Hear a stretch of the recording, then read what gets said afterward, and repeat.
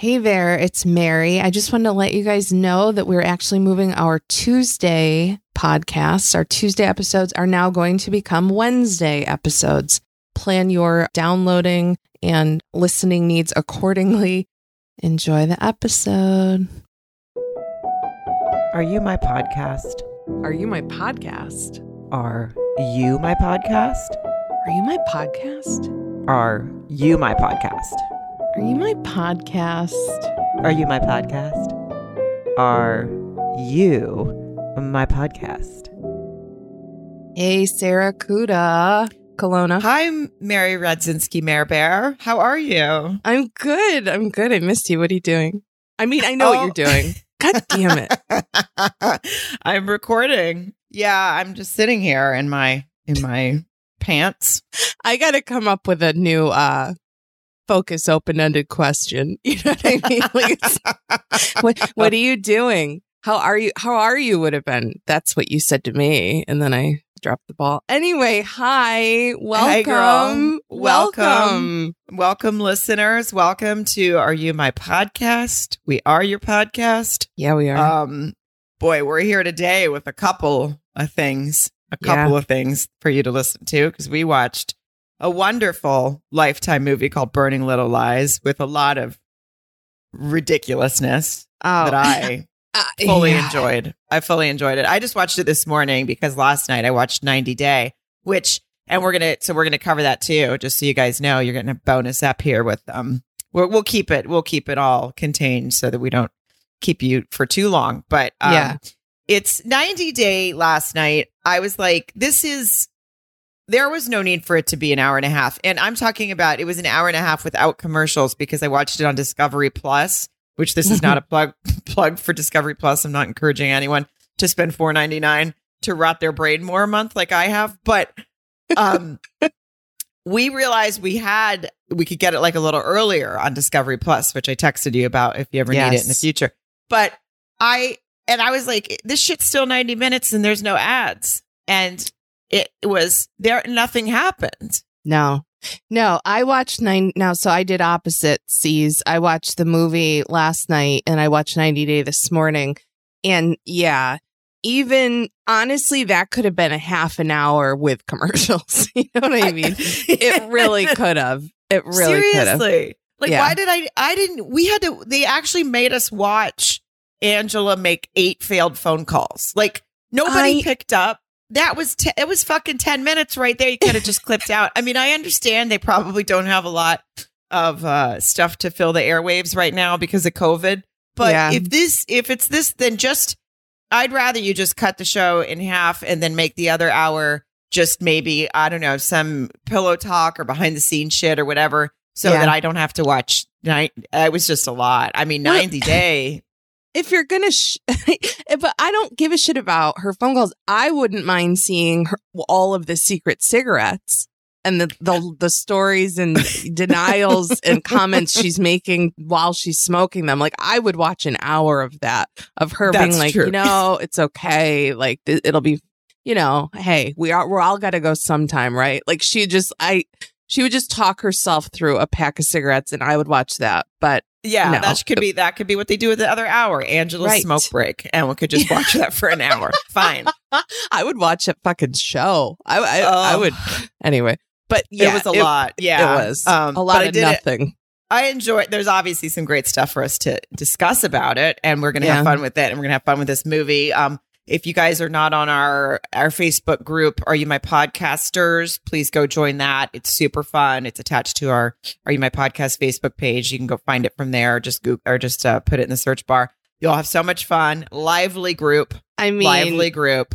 Yeah, there's no other reason for me right now to be on Facebook, and I wholeheartedly mean that. Like, I'm such a bigger fan myself emotionally of Twitter and Instagram, but this group, I'm stuck. I can't quit. Yeah, I know. There's people in there that are like, this is the only thing I check anymore because it's so much fun.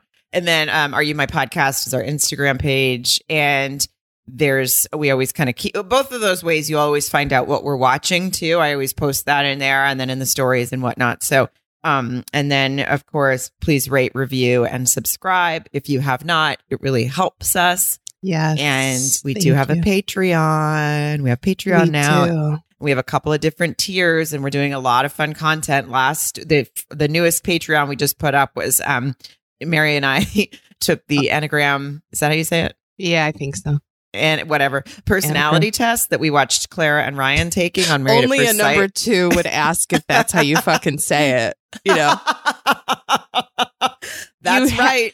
It is I honestly think that was my favorite thing we've done. And I just say that because when she says number 2, that means that's the numbers that our personalities were number 2s, by the way, both of us. Yes. It's also symbolically the phrase for taking a shit. And we both have that personality too, because we don't feel.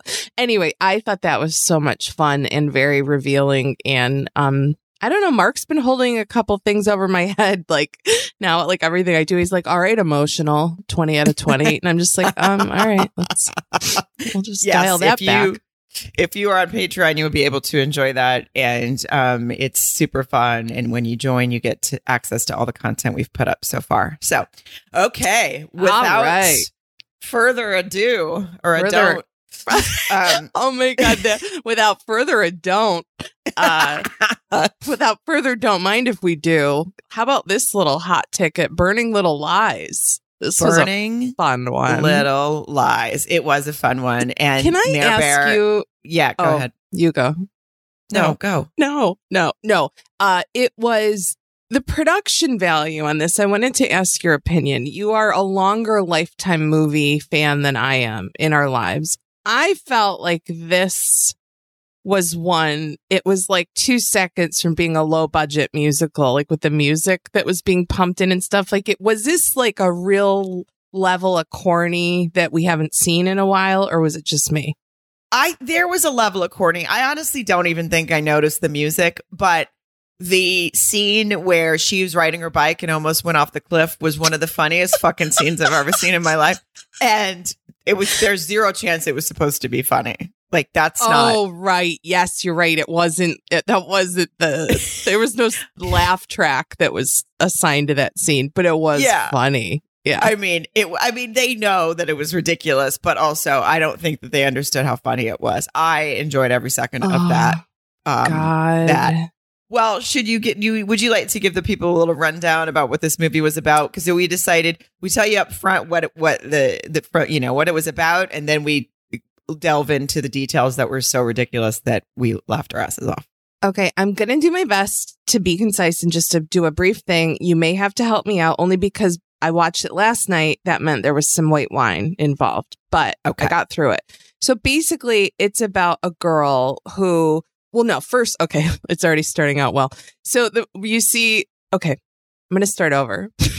Okay. This movie is, Burning Little Lies. A girl, she goes home to her hometown because her parents die in a house fire, which is very tragic, but no one really acts that it's that tragic. They really don't. They don't really acknowledge the fact that 2 lives were taken in a fucking house fire. And the daughter, so she's a daughter, it's her father and her stepmother. There's a stepsister involved. She's a real bitch.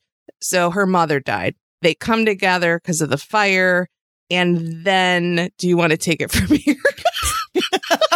Well, so she goes to another house. It was all very confusing at the beginning. I was like, whose house is this? They died in a house fire, but it comes out, they say something about the cow. They died in the cabin later. So apparently the giant home that they died in was actually just their cabin on the side. So these people have money. And now, so the house that she's gone back to is her parents' house, I guess. Yes. And that's where her stepsister is, and they hate each other. They had some big blowout on a cruise years ago, apparently, which, I mean, if I was on a cruise with anyone, I could guarantee you I'd have a blowout with them too.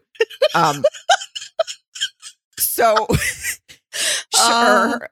And she's coming off of a divorce. Heather, the daughter who is she lost her dad. And then Gwen is the stepsister who lost her mom. And she is married. And Gwen is married to a guy named Jason, who seems like just such a good guy. He seems like a real good guy. So red flag there. Yep. Heather's husband, Richard, cheated on her and she left him. And then she runs into a hot fire guy named Ben, who she went out with in high school. And weird shit starts to happen to her. Everyone thinks they basically set up Ben to make it seem like he is stalking her, trying to kill her. They find out that the house fire in the cabin was also arson. Sure. And everyone is worried that Ben is doing something to stalk poor Heather. But Ben keeps saying he's being set up. And then I started to think, to be honest with you, that maybe the stepsister was doing it all. So did I. Especially when they drove the ex-husband. By the way, spoiler alert: the ex-husband dies. Goes right off a cliff in a car, and full throttle. It's full really throttle. Yeah. It is comical. It was not really, but yeah. But yeah, and the bot and like whoever pushed him like looked over the cliff, and it looked like a female figure to me. I thought it was. I thought it was her. I agree, and then. No, later when they showed him, there was another little mishap with the same person who's doing all these bad things wearing a firefighter outfit. Because they were trying to make it look like it was Ben, but it wasn't. I thought it was the sister also, but turns out whoever it was didn't have a large frame or stature either.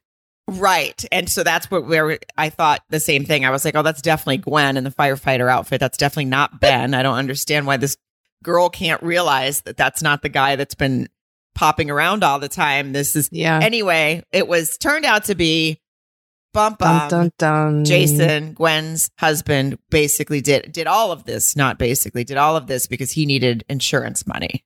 Do you say insurance or insurance? I say insurance. What do you say? Well, I say insurance now because I've been shamed a lot because I used to say insurance. Oh, I like that though. That feels a little Southern or something, maybe. Not Southern, but like... I think that's probably why I used to say it that way, maybe, because maybe that's how we say it in Arkansas, or I don't know. I'd like to know very quickly, how do you say this word? Finance? Fiance. Wait, no.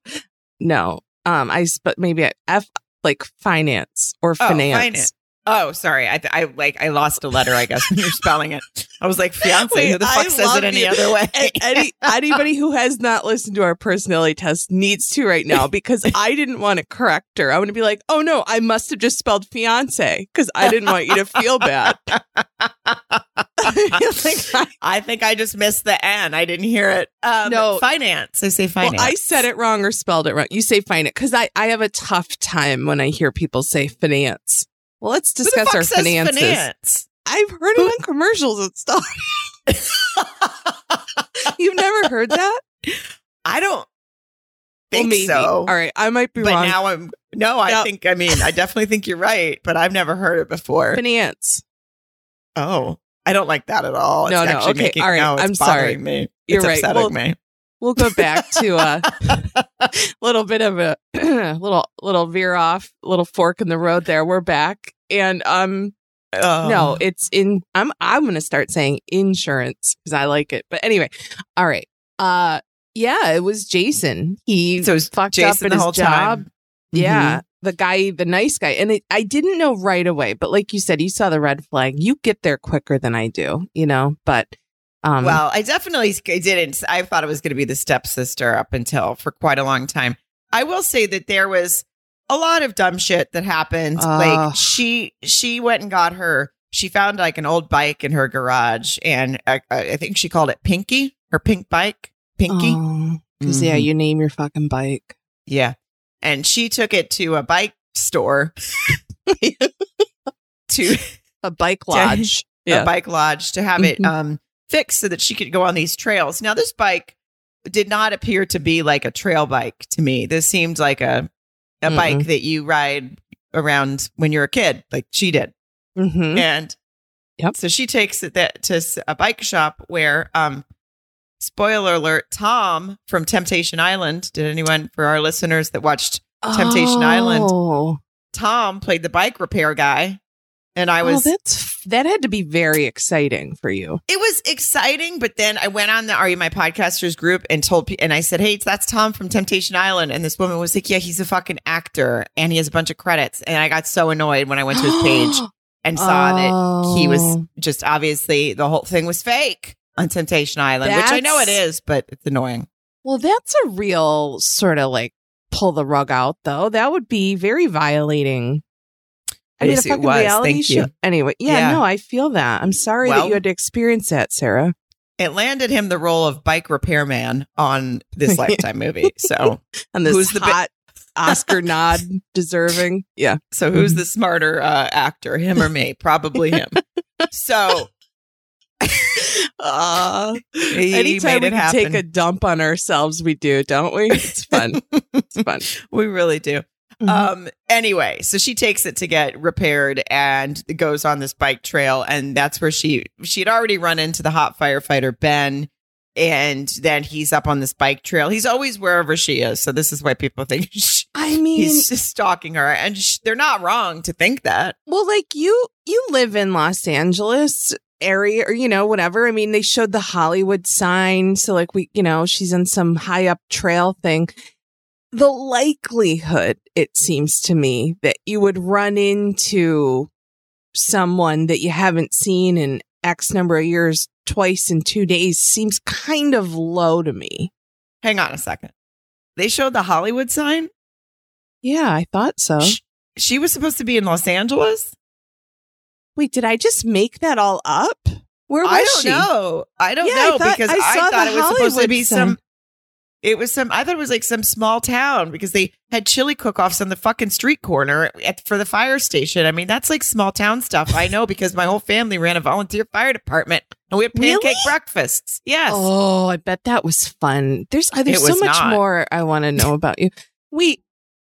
I had to work the pancake breakfast as a child. So I would have to go serve pancakes at like 6 o'clock in the morning. Is this like some slave labor shit, child? Well, it felt like it. I mean, I was in high school. I shouldn't say child, but I was angry about it when I had to get up at 6 in the morning and serve pancakes to everyone in the community, even though, I mean, that's obviously a nice thing to do. The fire department does, but I didn't want to get up. No. Also, nobody knows at 16 what's the right thing to, you know what I mean? You're going, nobody's a good person then, I don't think. No. Right? I mean, I didn't realize that this was supposed to be in Los Angeles. That throws a whole loop in this fucking shit show. Now because I am terrified that I don't know, wine spritzer changed the channel halfway through or something because I thought I saw the Hollywood sign before the bike incident, and kind of like they were showing that when she went off the cliff there. And then when what's his name's Richard's car went off the cliff, it would be like those high up cliffs around that area. Are there those things? Not around the Hollywood sign. You can just hike to it. But I mean, it's a long hike, but you can get up there. I don't know. Anyway, wherever the fuck they were, there was a lot of trails, and she decided to take her shitty little bike on a trail, and it was not a good idea. And Ben was up there, and her bike, he stopped and helped her with something because she thought it was making a noise, and he did a little adjustment. And the next thing you know, her brakes didn't work on her bike, and she went, and her bike went flying off the. It was one of the funniest scenes I've ever. I don't know why I couldn't stop laughing, but like her riding the bike and like it being out of control. First of all, I'm like, just jump off. Right. Or just tip yourself over. You'll get some scratches and but it's better than the alternative. Right. And just like let go of the handles, and then you'll be gone from the bike, and then you won't go off a cliff. But they just like. I don't know. It was just like the camera like right in front of her, and her having to be like, It reminded me of one of those. If you ever went to a theme park and you're in the ride, and it does the movie around you, so it looks like you're moving in the car or something. It was pretty. It was pretty basic and amazing. Yeah. It was amazing. And she did a good job with what she was given. I'm not making fun of her reaction. I'm just talking about that camera angle. It was so funny. And she was just like, yeah, oh my God. And then you're like, just fucking get off the bike. And then the bike goes flying off the cliff. I guess she bails at the last second. Right? She finally decides to do what we're saying. And the bike goes flying off the cliff, but she manages to grab on. I mean, she pulled like ledge. Yeah, like an Olympic move where she like must have twisted her entire torso in the nick of time. Couldn't figure out how to fucking fall off the bike for 10 minutes, but then turned and was able to claw the top of this cliff and was able to hang on until she was rescued by a nice passerby's belt that the fireman got caught up with her and saved her. I want to table this very quickly. So we're at the bike, we're at that scene. I want to go back to one thing that bugged me more than anything in this whole movie. And it was in the beginning. Okay. Her parents, her father and her stepmother are killed in a house fire. And that is why she goes home. When we see her first interact with the stepsister, and this is like the day after, maybe the most 2 days if she had to fly across the country after the death. Okay. The deaths. The stepsister, she's like, yeah, blah, blah, blah, the funeral. The stepsister's like, yeah, we had the funeral this morning. You missed it. You missed the funeral for your dad. We had a funeral and sorry you couldn't get here. But we wanted to do it before their bodies were fully cold. So we had the fucking funeral without you. If I was told that someone held a funeral for my father before I got home, I don't think 36 hours later I'd be just out on a bike ride trying to have a nice time by myself. Like, none of this makes any sense. And she didn't even react that strongly to that. She's like, no. Well, duh. I mean, hello, I wanted to be there. It was my dad. I mean, that's really all she... I would probably... listen, I do not condone, physical violence or hurting anyone, but I would beat the shit out of my sister / stepsister. Yes. It would be a brawl if someone pulled that. And then the way they never acted like, oh yeah, my parents that were not, didn't have long-term illnesses, weren't on the edge of their deathbeds, were tragically killed in a fire. It never came up again. Just, dating's tough. Yeah. When she said that they had the funeral that morning, I was like, so she just flew home because they just died. So my mom works at a funeral home and I'm going to really make her confirm this, but they don't usually come that quickly. You don't usually get to have a funeral the next day. I don't think they could do that kind of turnaround. You know what I mean? I don't even think it's feasible. I don't think it's possible. No, it's not. It was all, and like you said, her reaction was she was just like you would have to fucking pull me off of her if she told me that you did something like that. And and the dad, she was close to her dad, and like this is all supposed to be like, oh, Gwen and her have like a beef, and she's going through all of this stuff, like some china, and she's like gonna auction off this china, Gwen is, and Heather goes, that was my grandparents' china, and okay, so just fucking take it. Everyone's an adult. She can't just take it from you. Just go over and take it. Right. Say, no, you're not auctioning that off. That's mine. That's mine. Yeah, and then slap her in the face and start another fight in the garage because fuck it. It's a sibling. No, there was just, and again, nothing on the actors, and we say this because we're too nice of people, but that's understood, I'm sure. But yeah, they missed some key direction, or not the actors, but the directors and or the writers in the script, because I was livid. Yeah, you would. There was some strong reactions not had about a lot of things. Yeah, and. So sorry. So I had to go back to that because I realized that was really it almost made it hard for me to even have the rest of the movie sort of take place, because I'm like, you guys, like every scene I'm like, remember your dead parents from not like 2 days ago?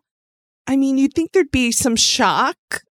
And she's like, and Gwen's like basically says that Heather is a lot. And at first you're thinking, oh, this woman's just a bitch. But then during the movie, every time she has to call her best friend like every 2 seconds because she nearly died 17 times during this movie. I would be like, you know what? You are a lot. Fucking, you're a lot to be friends with.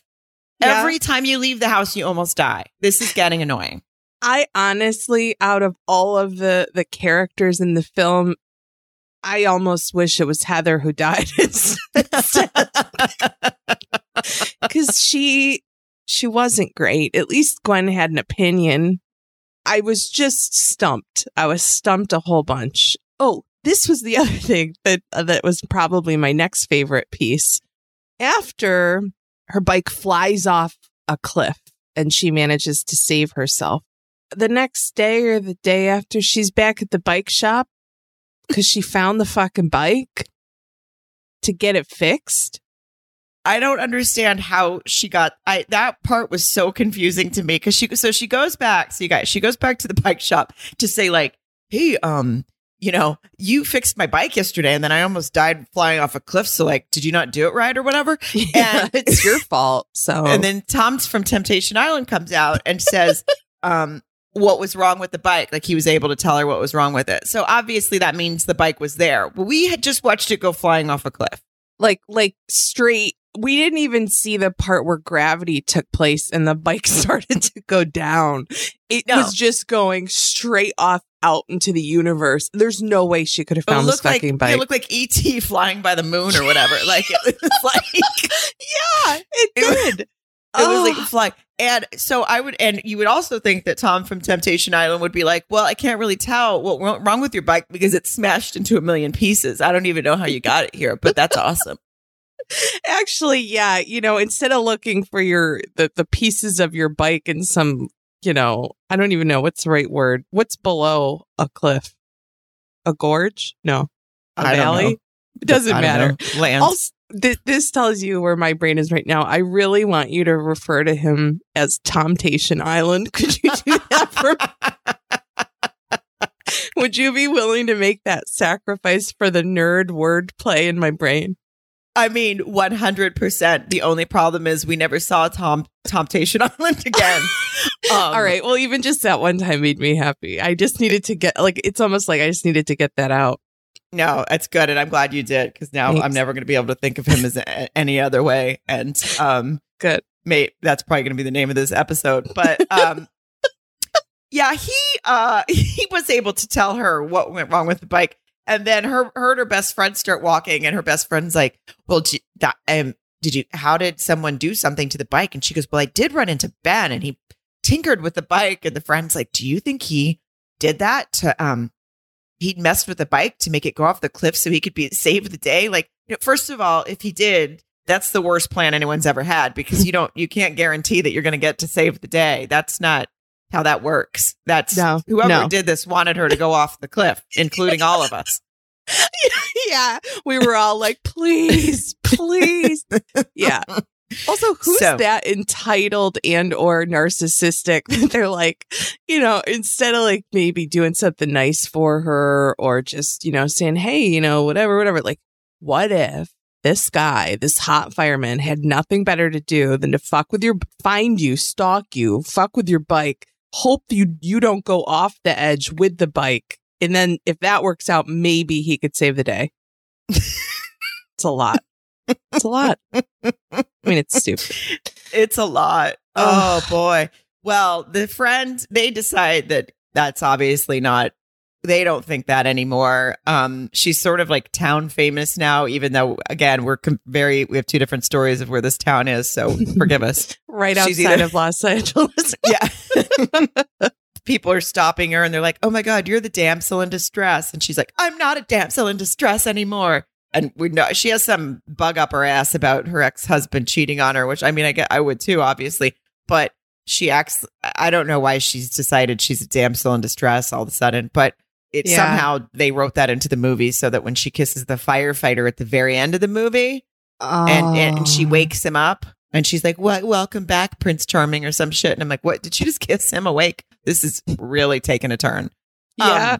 Like, it made me think back to when she almost died on the cliff so I could just get through the scene. But yeah, it was awful. It was. And then there was a weird part where I don't even know where the fuck we are in this movie, but fortunately doesn't matter. But like where she's in a parking garage and somebody's fucking with her car. Mm-hmm. She's like going to meet the sister, but that's also when she happens to walk by the chili cook-off. I think it's the same day. I don't know. Mm-hmm. It is. So they do something to her car where I don't know. I'm I'm no mechanic, but from what I deduced, they did something that leaked. Was it gasoline? I don't know. And then they dropped a thing that sparked fire. So she's driving this BMW. Whose is it? I don't know. Where'd she get a car? Is it Jason's? Her. It's Jason's, because she said, thanks for letting me borrow your car at the very beginning when she was at the house. And he goes, oh, that's cool. We have so many of them. We have too many cars anyway. Like, I don't know what they even that. Like, what do you mean you have too many cars? If you have too many cars, then why did you have to see? The cops have come and told them that it was arson that burned down their family's house. Yes. So he did that too. He also killed the parents, by the way, which nobody had a big reaction to when they found out. Not everybody likes their in-laws, but that's extreme. You know what I mean? I mean, that's a lot. It's a lot. But if they had all these too many cars, I was like, I don't know why you even need the money. I don't understand. Yeah. It seemed like they were already good to go. That's so a it really seemed like valid point. Yeah. He seemed like they were doing really well as it was. So I don't know why Jason had to burn down the parents and also do something with her bike to try to make her go off a cliff. And then in broad daylight, went into a parking garage, fucked with her car, and fucked with his own car, technically. Well, yeah, true. Right? I mean, this guy really, he's not good with money. Yeah. Cutting off your nose to spite your face. I mean, it's like the definition of it. Yeah, I'm going to ruin this perfectly high-end BMW so I can really show these guys. I mean, yeah, it made no sense. We have to discuss that he went into the parking garage in broad daylight and was there for like 47 minutes fucking with her car. And nobody noticed. Rolly things that you like a mechanic gets on, or am I making that up? Like I think he did. I think he rolled under the car like he was fixing something. I mean, he was in there for a long time and got inside it and fucked with the seatbelt and everything so that she'd be trapped. And not one person happened to saunter through the parking garage and go, hey, like, what's that guy up to?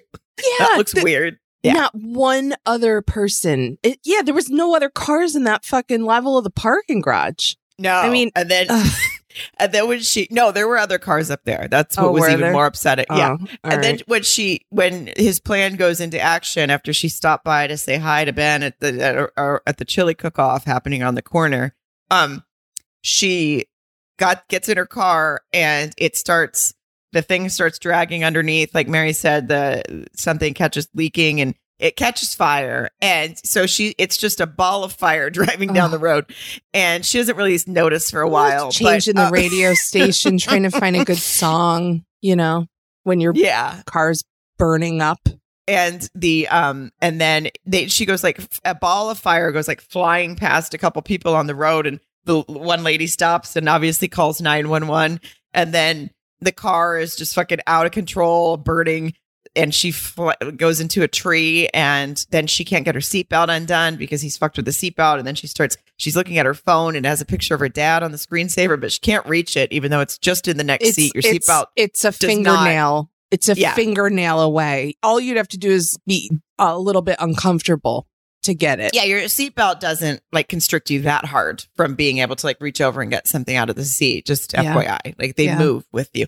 But this one was like a I don't know, had her locked in. And so then she starts imagining her dad telling her to fight, and then she finds a knife in the console. Oh, it really worked out. Mm-hmm. Yeah. Mm-hmm. Yeah. That Jason, who is trying to kill her, somehow decided to leave a knife to help her get out of the seatbelt. Like, when you go, oh, I'm gonna get that knife out of my console so that she can't use that to cut herself out of the car. Why don't I leave a fucking gas mask and a, I don't know, juiced up cell phone with 911 ready to go? Yeah, so fucking stupid. Yeah. So she finally gets out and goes crawling out the other side of the car onto the ground, and still for another 47 minutes, nobody shows up. I mean, she just went flying past a couple and a ball of fire, and they called 911.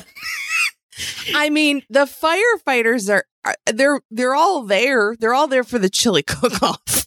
Like, there's not one that's missing, I don't think. The other thing with this scene that got my goat, and again, the reality part, it's like, why the fuck am I worried about it at this point? But she's driving along. She did the same thing with the bike or with the car that she did with the bike. She's driving, holding the wheel. Okay. There's fire all over.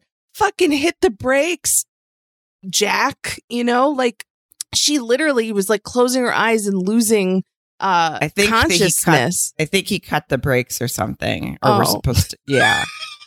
I think she was. Well, that would make a lot more sense because I was going to say it was kind of like the bike thing, you know, like she could have just fucking turned the wheel or something. Okay, that's a valid point. But what's more upsetting than even that was like afterwards, she was in the hospital, super calm. Like her friend was in there, and Ben, the firefighter who also showed up at the scene finally, he comes in and he brings her a nest that fell out of the tree that she hit with the car, which I think is super weird. I know that he wasn't the murderer, but I don't understand why he goes, and don't worry, it was already empty. So like, okay, but maybe a bird wanted to come back to it. It is weird. I don't think you're supposed to take bird nests. No, that motherfucker took a bird nest and gave it to her in the hospital. I was like, this is the alarm bells for me. This is where it gets getting weird. Yeah, serial killer, murdery, stalky, kind of, yeah. And she, you know, turns out they're a match made in heaven because she saw that bird nest and just was all juiced up. It made her so happy. Yeah, it was. She got real excited, and then he started telling her how he got confidence from dating her twice in high school, and that's how he's had confidence to this day. And another creepy thing to say, because I don't know how long ago high school was for them, but I think it was a while. So I know I think they're in their 30s or so. Yeah, enough where like he looked different.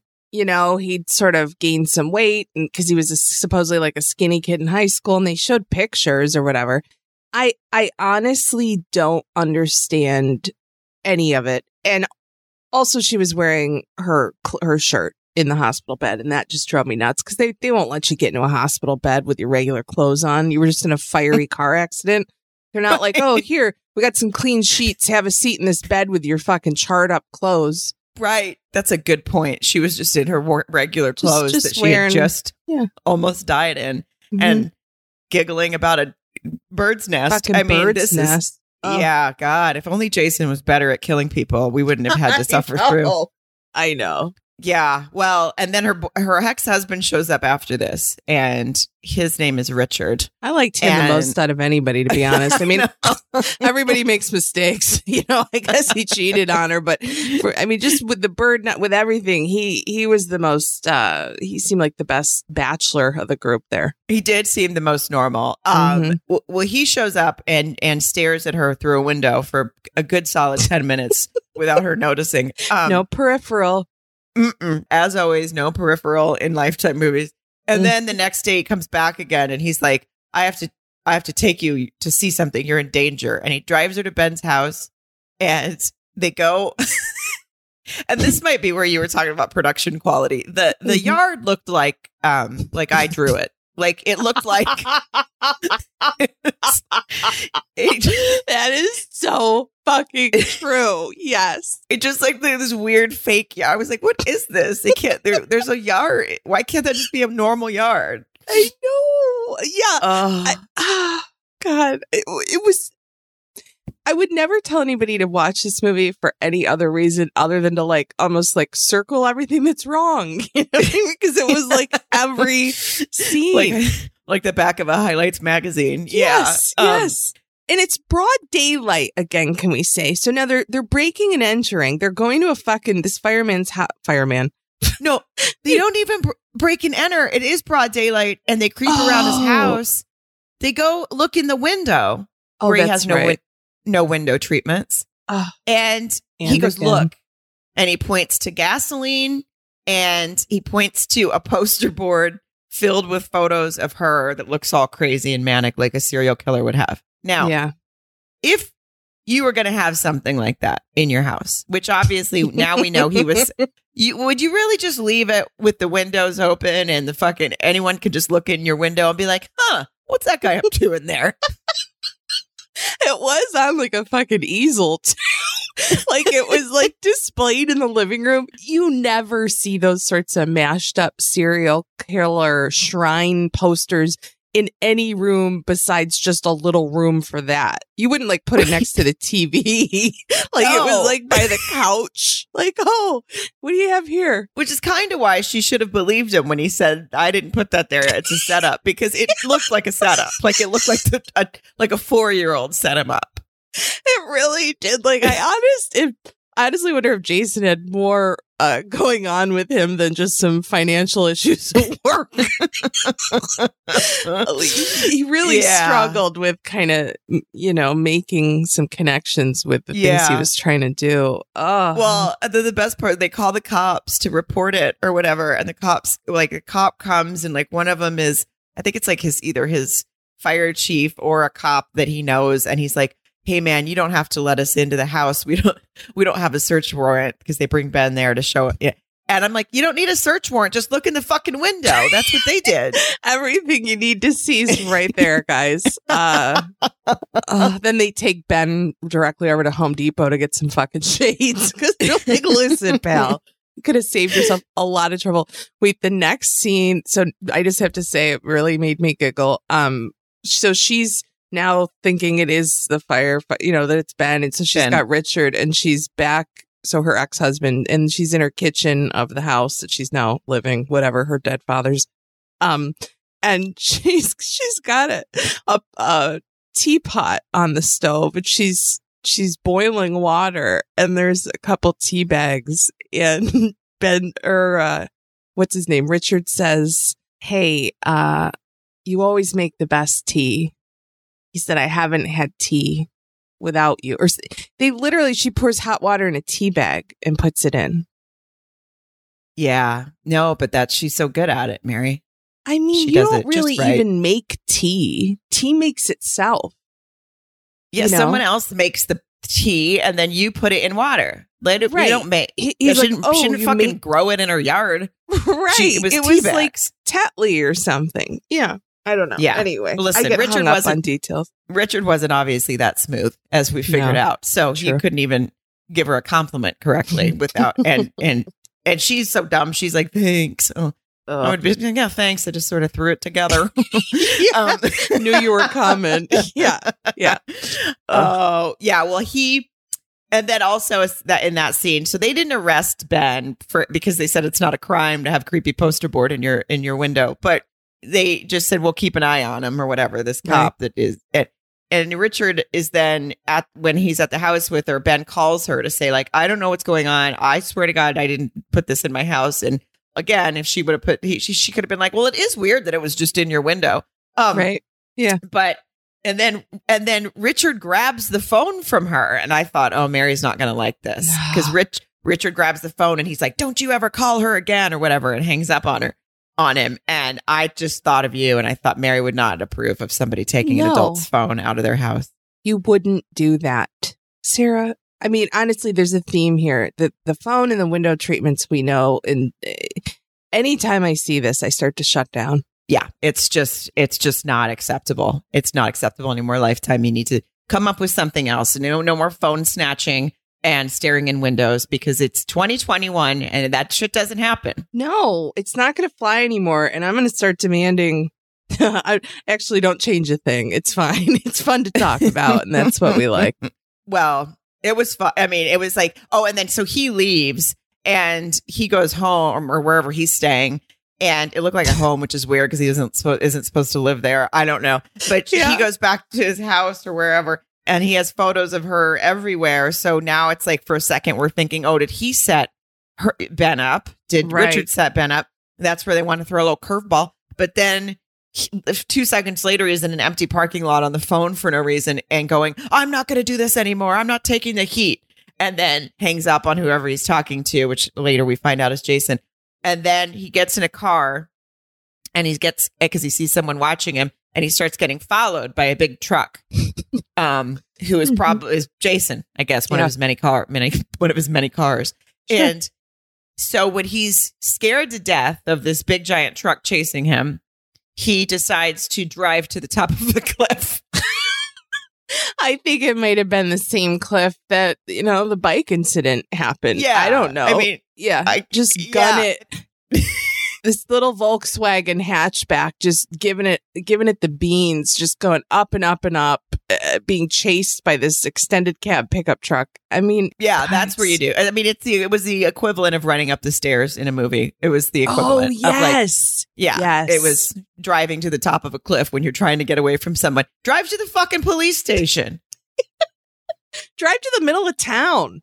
Drive to a busy grocery store. Just anything, but solo up at the top of a mountain, and so honestly, you got what he deserved. He came to a stop right at the edge of the cliff, and then Jason in his big extended pickup truck just drove him off the cliff. Pushed his car off. Pushed him. Yeah, lights out for poor Richard. Yeah, and he got what he deserved. Honestly, that's what you get for going up there. I mean, come on.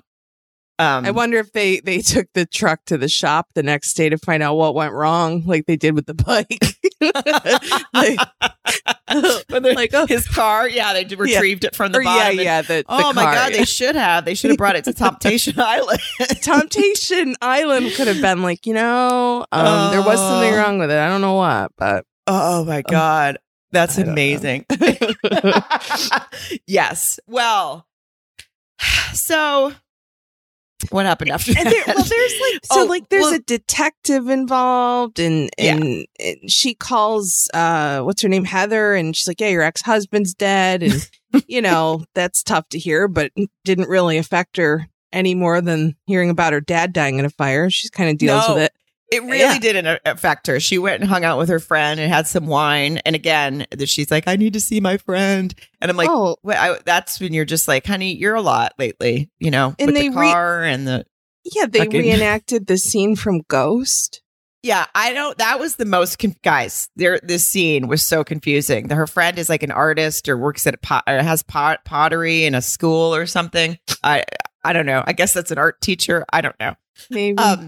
And they start playing with pottery and drinking wine. And then they show her, like, the friend is standing behind her and they're like playing with the pottery, like Patrick Swayze and Demi Moore. It was very confusing. It was very confusing. And the most and unnecessary. And it really sort of made me feel weird. I didn't appreciate it at all. I didn't know what was going on. The most unrealistic, and all I do is bitch and moan about how unrealistic things is. The most unrealistic thing happened in this scene, and they're having a bunch of wine, or you think, whatever, having a good nice time, and then all abruptly, Heather looks up at the clock, and I can't remember. It was quick, but it was either 4 or 5 p.m. And she goes, I gotta let you get home. Now, never in my life have I been drinking a wine with a friend and looked up and saw the 4 or 5 o'clock hour of PM and said, I gotta get home. Okay. I mean, thank you for pointing this out, because it bugged me too when she was like, I gotta get home. To broad daylight. I've never wandered home. Your parents are dead. Your ex-husband's dead. You got a stalker. What are you going home for at 5 o'clock? How about, hey, can I sleep over? Although I'd be like, no, you can't. You're a mess. You got a bad voodoo, girl. Yeah. I enjoyed that too. I was like, we got to get home for what? And then that was the scene where really quickly she's in the staircase. She's like, going downstairs to like the parking garage or whatever, and then she hears someone coming up the stairs, and the person's dressed like a firefighter, but she can't see their face, and it is a smaller stature than Ben. Doesn't even kind of look like it could be Ben. No. And that person's dragging their firefighter axe thing or whatever, and she's screaming and running up the stairs, and all the doors are locked, and nobody hears her banging on the doors. But then she pulls a fire alarm to get people to come out, and then all of a sudden the halls are packed. So I'm like, well, where were all these people a minute ago when you were banging on the door screaming? I mean, it was, I think one of them would have heard you. Well, right. And it's supposedly like after hours here, and all of a sudden the place is just, busting at the seams. People are everywhere. They were coming out of nowhere. And she starts running through the halls, right? Like now, a fucking crazy person. Yeah. Like, run out with everyone else. Go with them. Don't run off by. So she starts running through the halls completely the opposite way. And she runs for like 20 minutes. And, and then she runs smack into Ben, who's actually Ben in his own firefighter uniform. And she's like, get away from me. Now, if she fucking would put 2 and 2 together, she'd go, I don't think it's possible that was Ben in the staircase because now he's over here and I've been running like a crazy person to get here. How did he get here and he's not out of breath? Yeah. Mathematician or anything or logic. Yeah. He keeps showing up, but there's a lot of fires where you are. You know, he's a fireman. I mean, there wasn't a fire there, but someone / her pulled the fire alarm. I mean, that makes sense, right? Yeah, that's why he's there. Right. It makes perfect sense. But she is making no sense. And then right after that, we see that's when they reveal that it was Jason. We see the person that was in the other firefighter uniform take it all off and put it in the garbage along with the axe, which apparently nobody saw. No cops found that. Just, you find axes now and again in dumpsters. Yeah. It's fine. Mm-hmm. And that's when and then you see the face and it's Jason. And we're like, oh, it's Jason the whole time. Okay. Well, then things really escalated. We'll just get to the end of this here. It's like the typical Lifetime. They have 5 minutes left and they're like, oh, we better pump the brakes here. We gotta, no, they accelerate into the ending. Yeah, they accelerate right into the ending, just like she almost accelerated off that cliff. They just basically, she goes home and Jason, she's on the phone with her friend and Ben stops by to leave her a note that says, I wish you well. I'll always remember. And like a photo of them at prom or whatever, or whenever they went on a date.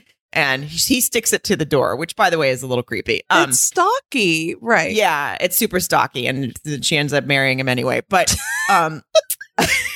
so it's like, he's not the murderer, but he's did some really dumb shit. So Jason walks in the bottom level of the house in a fully unlocked door, which seems strolls right in. Seems like you'd have locked your doors if you had a stalker that tried to kill you 3 times already, and. She's on the phone and he just starts pouring gasoline everywhere and he like throws the empty gas cans all over. He's making so much noise and she's just like fucking 4 feet away on the phone and doesn't hear shit.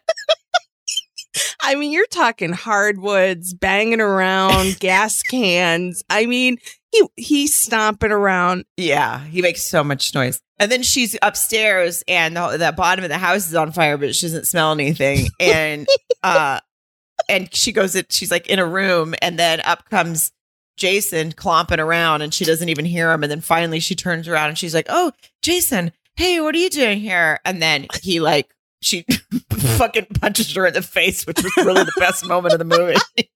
I know. Everybody wants to high five Jason at this point. Oh, God. That what happened, Mare Bear? Oh, Sarah. I just stuttered with Sarah. Just a lot of bullshit, but he tries locking her into a room or whatever. And then Ben shows up there. And then now we know Jason is a gun, right? So Jason is a gun. He's trapped her in there now. Ben gets there. And here I'm like, oh no, he's going to shoot Ben. Nope. He just gets out some handy dandy mace he had in his pocket and pepper spray or something and gets Ben, the firefighter, in the eyes with that. So now he's just blinded him.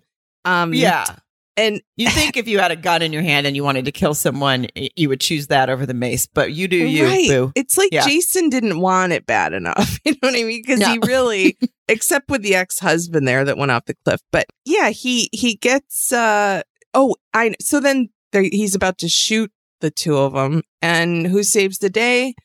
Gwen. The stepsister. She conks him over the head with something. Yeah, she gets like an alert on her phone that the house is on fire, and she goes there and walks upstairs and without hesitation just conks her husband over the head. She put it all together really quickly. My favorite thing about this scene, which we obviously just wrapped up quickly for you, but that's, believe me, you'll be thankful. It was, he set the house on fire and then he went upstairs and trapped her, and then he told her everything he'd done, and she had very little reaction to it. She just said, "You killed my parents?" Yeah. It was like, yo, you don't eat chicken? It was, it was totally ridiculous. Yeah, you did all this for Gwen. You did this for money, and I just wanted them to say like, hey, let's just react stronger to this part. But they didn't want to. Lifetime doesn't want to have reactions. And so but anyway, but by the time he's been up there telling her everything he did, locking her in a room, calling Ben from her phone to get Ben to come there to trap him, this house has been on fire for fucking 45 minutes. And it hasn't made its way up the stairs yet. And he is in no hurry to get out of it. No. Like if I set a house on fire, which I would never do, but I'm just saying if I did, I'd get out of it. I think that would be my first priority too. It also goes to, it really bugged me when he like bungee corded knobs or whatever, so she couldn't get out of this bedroom she was in. She never turned around and went to the window. She just tried to get out. She was trapped in a bedroom. There's a 0% chance that there wasn't a window in that room. Mm-hmm. She didn't try to go that. And chances are, with Lifetime, it was open. You know what I mean? And there was no window treatments or anything. She probably could have swan dived right out of there. Swan dove. I don't know. But yeah. Truly. Yeah. But Gwen saves the day. She finds out and has very little reaction to. She goes, Jason did all of this? Jason killed my parents? Mm-hmm. And which is a lot to think about, that your husband killed your parents. It is. Yeah. But they do leave him, and she does leave him upstairs, knocked out, which is, and the Ben, her, and Heather all make their way out the front door. And then the fire truck finally shows up after this house has been ablaze for an hour. And then Ben collapses on the lawn, and the firefighters just rush past him into the house, which they're supposed to do, but it seems like someone could have gotten him a medic. Instead, they just left it to Heather to kiss him until his eyes opened, which was truly how they ended it. And that should have been the end, but then we had to fucking see that they got married and she's pregnant later. And I was like, Jesus Christ, like just end it already. You know, sometimes just end. I mean, you don't need to have 8 endings for these movies. And I think they ended it with the chili cook-off and another one. And I don't give a shit.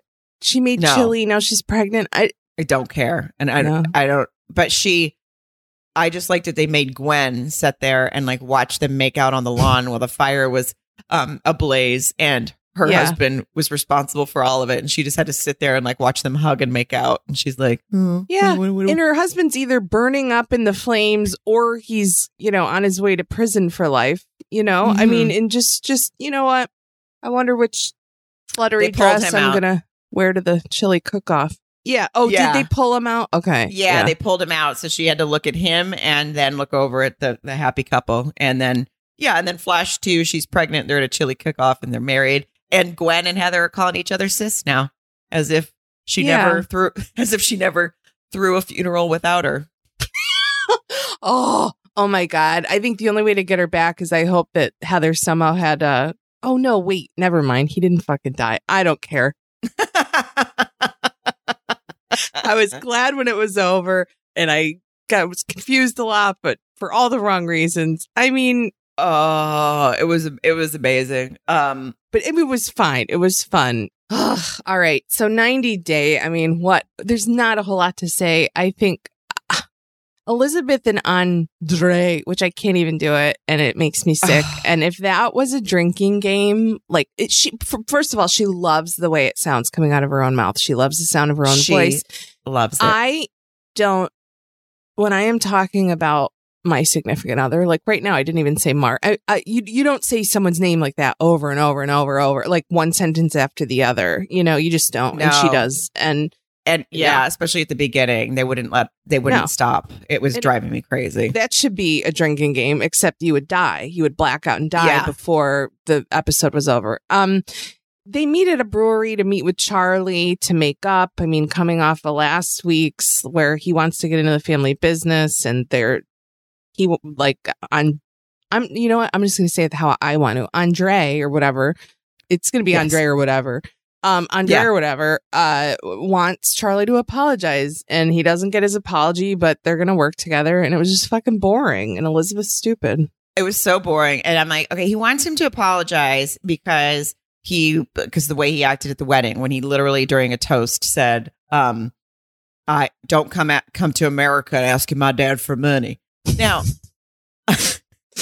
he goes, I got a little rowdy, and I was expressing my feelings maybe in the wrong place. Like, okay, come on. Listen, I'm not a fan of any of these people.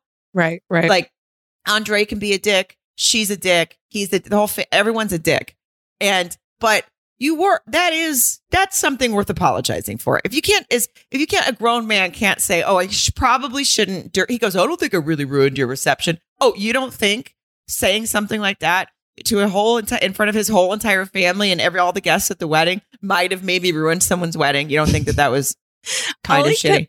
All he kept saying was, yeah, maybe it was the wrong place and the wrong time. Be like, okay, so what you're saying is you're a pussy, because if you'd said it anywhere else where there wasn't a crowd of people, you'd have got your ass beat. You know what I mean? It was my favorite thing. The only thing that really made me laugh, and then we're done with them already, because that was all that they really showed, was they decided, sure, we'll work together, even though I didn't apologize. My favorite part was Andre says to Libby, he goes, well, I just want him to apologize, and I want him to say I had too much alcohol and I'm a pig. Oh, I missed that. Oh, that's so fucking great. And I'm a pig.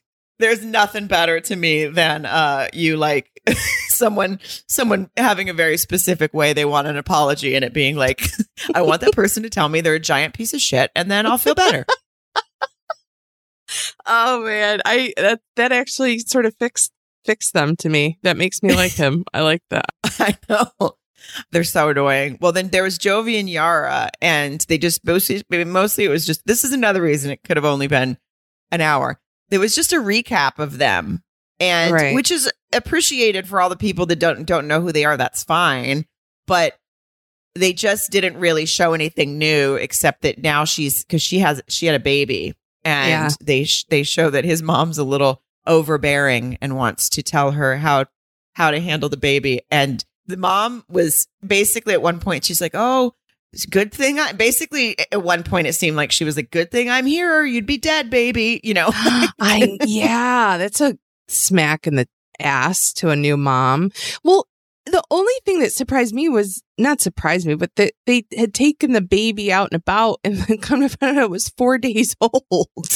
Like, I don't think you're supposed to do, like, take a week or two, huh? You know? Yeah, I obviously have no maternal skills and don't know what's right or wrong. But she was saying, she was like, in the Ukraine, we have a different way of parenting, and you can totally take the baby out. I don't know. I have no idea.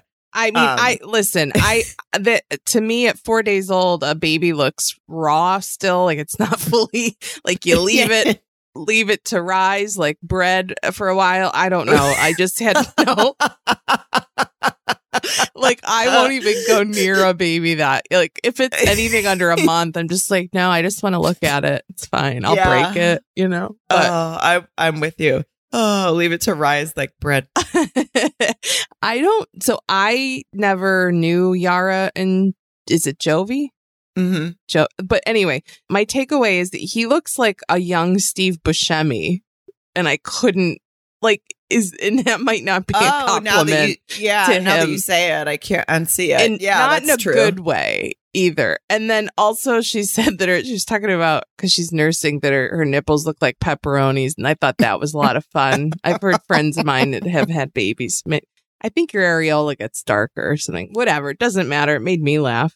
It made me laugh too. That was there's Angela and Michael, obviously. They're like, Michael. Honestly, even though like we talked about at the beginning, like the waste of time with a lot of the stuff they showed, I also would almost rather watch them do nothing than some of these other couples do anything. This is fair. That's fair. I mean, know what I mean? Yeah. I mean, after last week when she made everyone really uncomfortable with the doctor, the way she acted towards that doctor. Oh my God. She was supposed to be on a liquid. She's on a liquid diet. So she gets like food delivered to her hotel room because she's getting the gastro, whatever it's called, the sleeve surgery. Yeah. Yeah. So she's supposed to be on a liquid diet before her surgery. And so she gets chicken soup, and that's not a liquid. That's not a liquid diet. No. No, I guess it's not. I guess it's liquid to her. I was like, what? I mean, I'm surprised she wasn't like, oh, I'm on a liquid diet, so I just got a bowl of chili. So, like, I'm gonna eat this bowl of cake batter, liquid diet. You know, they just well, it's kind of the same that, like, not smoking isn't the same as smoking. Right. She does not give a shit. No, it was amazing. I would like Forever, who told her that her laugh is amazing and contagious or whatever, to be fired. Because it's all the time now, and it's constant. It's not. It used to be cute, and now it's like everything she says. She's like, I guess I have to eat this chicken soup.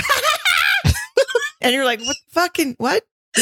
Oh God, I can't hear it without just seeing the top of her hair in a scrunchie. You know, it's like, I don't know. They should make like a pull cord doll where you just, I don't know. She's just so much. And her friend, her best friend shows up to help her or whatever, to kind of be there. And that was nice. And I did like when she had to tell her best friend about the hot doctor, but she's like, you could tell that maybe somebody had to talk to Angela about, like sexual harassment. Yeah, she tells the whole story a lot differently when she tells Michael too. Yeah. I just thought it was so funny when she just because she said something to her friend where she's like, well, he wasn't massaging him, or she's like, because then he had to do like a medical massage or something. Yeah. You're like, no, that's not what he did. It's not what that was. Lifted them up and told you what he was going to do. Oh, can I tell you the greatest part of this entire? Okay, she says, it's not easy to quit smoking after 45 years. She's 54.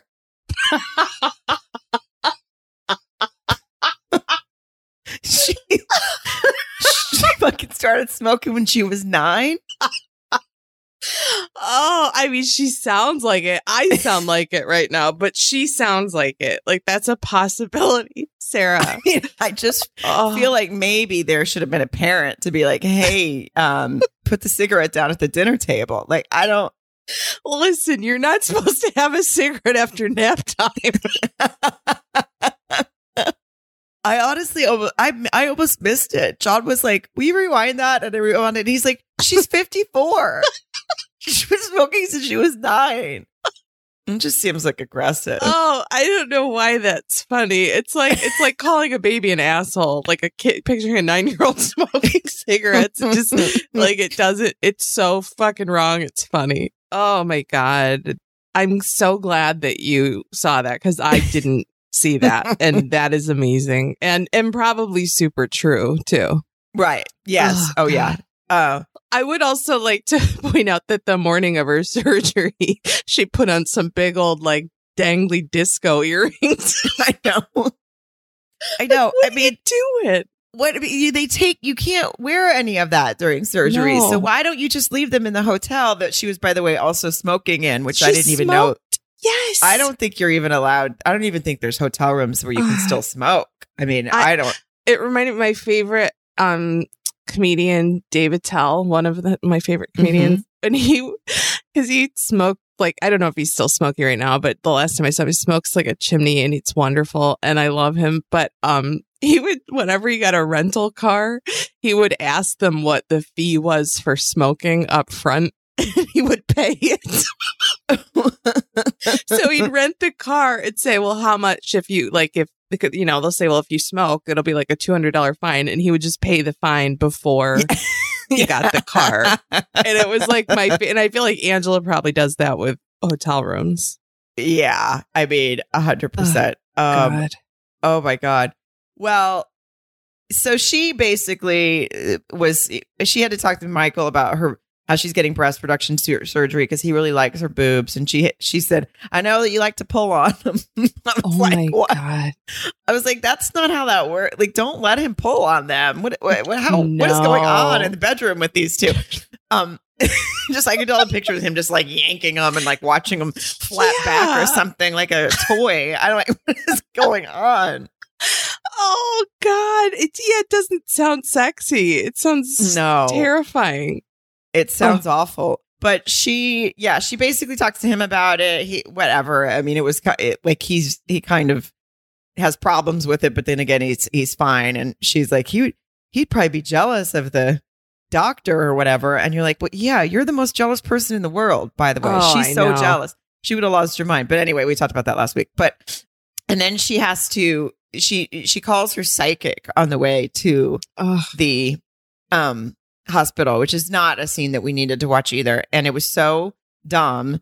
And it was like her psychic just said, I see an orb. And she said, I think that's your mom watching over you, which was very sweet. But then she was like, I see you walking across water. I don't know. I wouldn't feel better if a psychic said that to me. I'd be like, that sounds like I'm dead. That sounds dead. That sounds like things took a turn midway through. Yeah, I wouldn't be happy with that either. Also, I would like to the reading didn't seem helpful. No.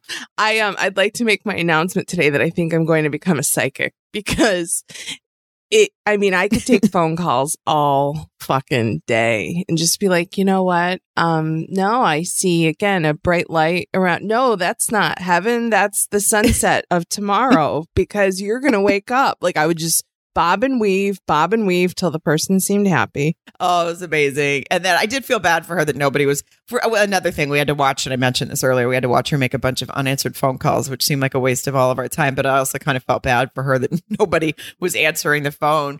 And she's, they're on a later time zone. So it's not like she's calling them super early. So I didn't really understand why nobody wants to talk to her before she goes into surgery. That kind of made me feel bad. That would be humbling. Although it made me think my brother lives in Los Angeles and even though I'm on the later time zone, I have a hard time getting it when he's calling me on his way to work. But neither here nor there. You make a very good point, I have a feeling she's going to make it through surgery, though, guys, because all of her confessionals definitely seem like they were post-surgery. So I think we're okay. She made it. Yeah.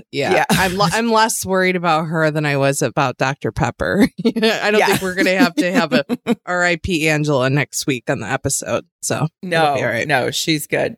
Then Kalani and Asuelu this was weird, this episode, because we talked about last week. I don't recall him doing. I know that he throws fits and says he's going to change and then doesn't and stuff like that. But I don't think he's manipulates her. They keep talking about how Asuelu, so her sister Kulini is coming to stay with them. Now, Kulini and Asuelu do not get along. And first of all, they wanted us to know that they call Kulini Aunt B because she's the baby of the family. Mm-hmm. And then Kulini goes on to re-explain to us that the B stands for baby as if we're fucking idiots. So I'm like, you just said you're the baby. I get what the B is. Okay. So she's staying with them and I thought it was bitch. Right. No, I know. Well, she comes to stay with them and then she's like, they're both her and Kalani are both like, I don't know if he's just putting on this guy isn't an Oscar winning actor. He's kind of an idiot, to be honest with you. Right. I don't think he's that manipulative. I think he's just really immature for sure. Right. But they just keep talking about how they think maybe he's pulling one over on me. And you're like, and then she moves, she looks at the room she's staying in and she goes, this room looks like my brain, too much shit going on. It's like, you're fucking staying with them and they said, which sucks, because of COVID, she's lost wages and all this stuff. And that's why she's staying with them. And that obviously sucks. But your cat's kind of in your hand here. Maybe being a little nicer. Right. Yeah. She really, just walked in with a real toot. And, again, it's who are they telling her to be more of a bitch than she is? I don't really know. But I think that you bring up a really strong point that I don't think Asuelu is a master deceiver. The one line he said that I typed up and it made me just punch the fucking couch I was sitting was at the end, I'm going to go change Farty's poopy because it's stinky. I don't think anybody who talks like that is mapping out the behaviors of people and how they'll react to things to get what he wants. I don't think so. I really want Asuelu now to take the personality test that we took. Oh my God. Let us break it down. You're right. Yeah. But that's a very valid point. Farty poopy stinky isn't fucking whipping up master plans. Oh God. And she was and he got up from the table because she was sitting there. They said something about how they're going to go buy a house. And she goes, purchase, which is, yeah, that's what that means. And she's like, And then in a confessional, she goes, I don't understand why they would want to buy a house because then it's just going to be Kalani, Asuelu, and the kids. Yeah, that's how it works as a family. That's what most people strive for, is to not live with their parents. Yeah, when they're grown adults. It was very confusing. This is coming from a woman though who can you tell me, do people drink orange juice and white wine, or is she just confusing champagne for a mimosa? I don't know. I was confused by that conversation too. It was like she was pouring orange juice and she goes, Do you want me to find some white wine to put in there? And Kalani was like, or Aunt B was like, yeah, I'm about to that point or something. I didn't understand that conversation at all. Yeah. But I mean, so maybe she should rethink, like figure out what's going on with her, you know? Yeah. Figure out what's going on. She doesn't even know what a mimosa is. Okay. Yeah. Come on. Yeah. Yeah. She was like, it seemed like she was, it was just a really rude conversation at the table to like say, I don't think you should want to buy a house. I don't think you should want to, like, it's none of your business. That's not your business. This isn't your business. You know what? And again, they're new to me also, but my takeaway a little bit was like, I sort of blame Kalani about like, just pull the plug. Like, just like if you want to move with them, move. Or am I wrong? Like, I don't know. No, I agree. But then she also, at the end of the episode, or at the end of the part about them, she said, well, I do talk to him about divorce all the time. So it seems like she's not, which also that doesn't sound super healthy. Like if you're talking about divorce all the time with your partner, then you probably, things aren't great. Yeah. But so I think, so if she is talking about divorce all the time, then no, they probably shouldn't buy a house together. But it just, the sister was not coming across as nice during any of that conversation. And she was also like, I felt like she was almost mad that he was getting along with everyone and she just wanted to pick fights on camera. And maybe that was, the producers were like, hey, this episode's 2 hours long and so far nothing's happened. Can you pick a fight with Asuelu? Yeah, and they were like, and can you take off the t-shirt you're wearing under those overalls and just wear a sports bra so Mary Radzinski on the East Coast can be concerned that during some shots you're not wearing any top under the overalls? I mean, it's fine. That's why I'm jealous that she can pull off that look, to be honest with you. I can't. I mean, I'd have on a art smock over it. That was pretty much that was them, really right? it with them. And then Brandon and Julia there wasn't a lot going on there. I mean, well, it was all about them having to have the green card meeting. Now, yeah, I can say that I've had a green card meeting and they are very stressful, and I completely understood because John was even like, well, she's overreacting. She's worried about things that they're going to ask. And I was like, yeah. And that's how I was with you. Like when we had, because he's Canadian, and we had his green card meeting, I was like, what if he asked me a question about you and I can't remember it? And then you have to go, we can't get your green card. So like, a lot of responsibility when you like to have some alcohol. Yeah. It was just like, I just was like, I understood her stress is all I'm saying. Like she was very worried. Now the questions that she was worried about, they're never going to ask. But also I was kind of like, proof of everything. They need all this proof. And we had to do that too. Like print out bring photos and get letters, which I wish I won't even launch into that right now. But like get letters from our family. And I'll tell that story another time. It's my favorite joke of yours. You'll tell, tell it another time. It is one of my absolute favorites. But it was like, I was like, don't they have all the evidence on camera at this point? I mean, yeah, maybe can't they just tune in? Yeah. just hey, why don't you guys just watch 90 Day Fiance? But also that's probably another reason they're like making sure they aren't pulling a scam and doing this for TV or something. Yeah, they definitely don't ask you like what your favorite color is and shit like that. They ask you more about like how you met and all this stuff. But and then when they came out though, I was really surprised that they didn't approve it. And he said, because they do tell you right then, in case people are wondering, they tell you if they're going to approve you or not right then. And so with us, they were like, yeah, you're approved. It didn't hurt that it was in Seattle and that the guy was a huge fan of my husband's. That's helpful. Yeah. He was actually like, like asked us about our first date and I started to tell the story and he goes, I know, my wife told me she follows you on Twitter. And I was like, my God. But we did have everything. We had to provide all this information though. And we definitely had it. So I was surprised that they didn't get approved with their card because I figured they had everything they needed to. So I kind of felt bad for them on that. Yeah. It seemed like they said a lot about that there were like not new rules in place, but new things, and that the officer that they met with didn't really know some new things that were going on either. So it seemed very gray area. Like maybe It sounded like, I think that what they ended up saying at the end of that was that we have to go back and then we'll get a phone call that's either we're approved or that we need to provide more information. So it's not like a no. Yeah. But I was just I kind of felt bad for them because I was like, oh, that's got to be a little stressful. Well, it's like that hurry up and wait. They'll be okay. I think they'll be fine. And then they only showed Tiffany and Ronald. They only showed Tiffany for a minute.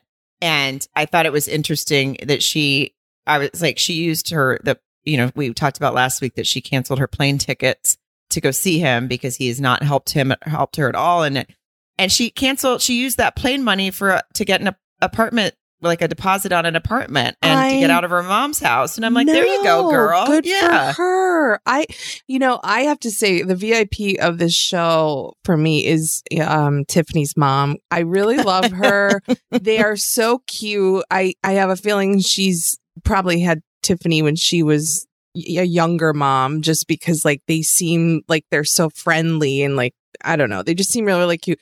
But she said some words, like some tough truths, where she basically told Tiffany that she's like, I wouldn't have gotten myself into this predicament, and there's nothing special about Ronald.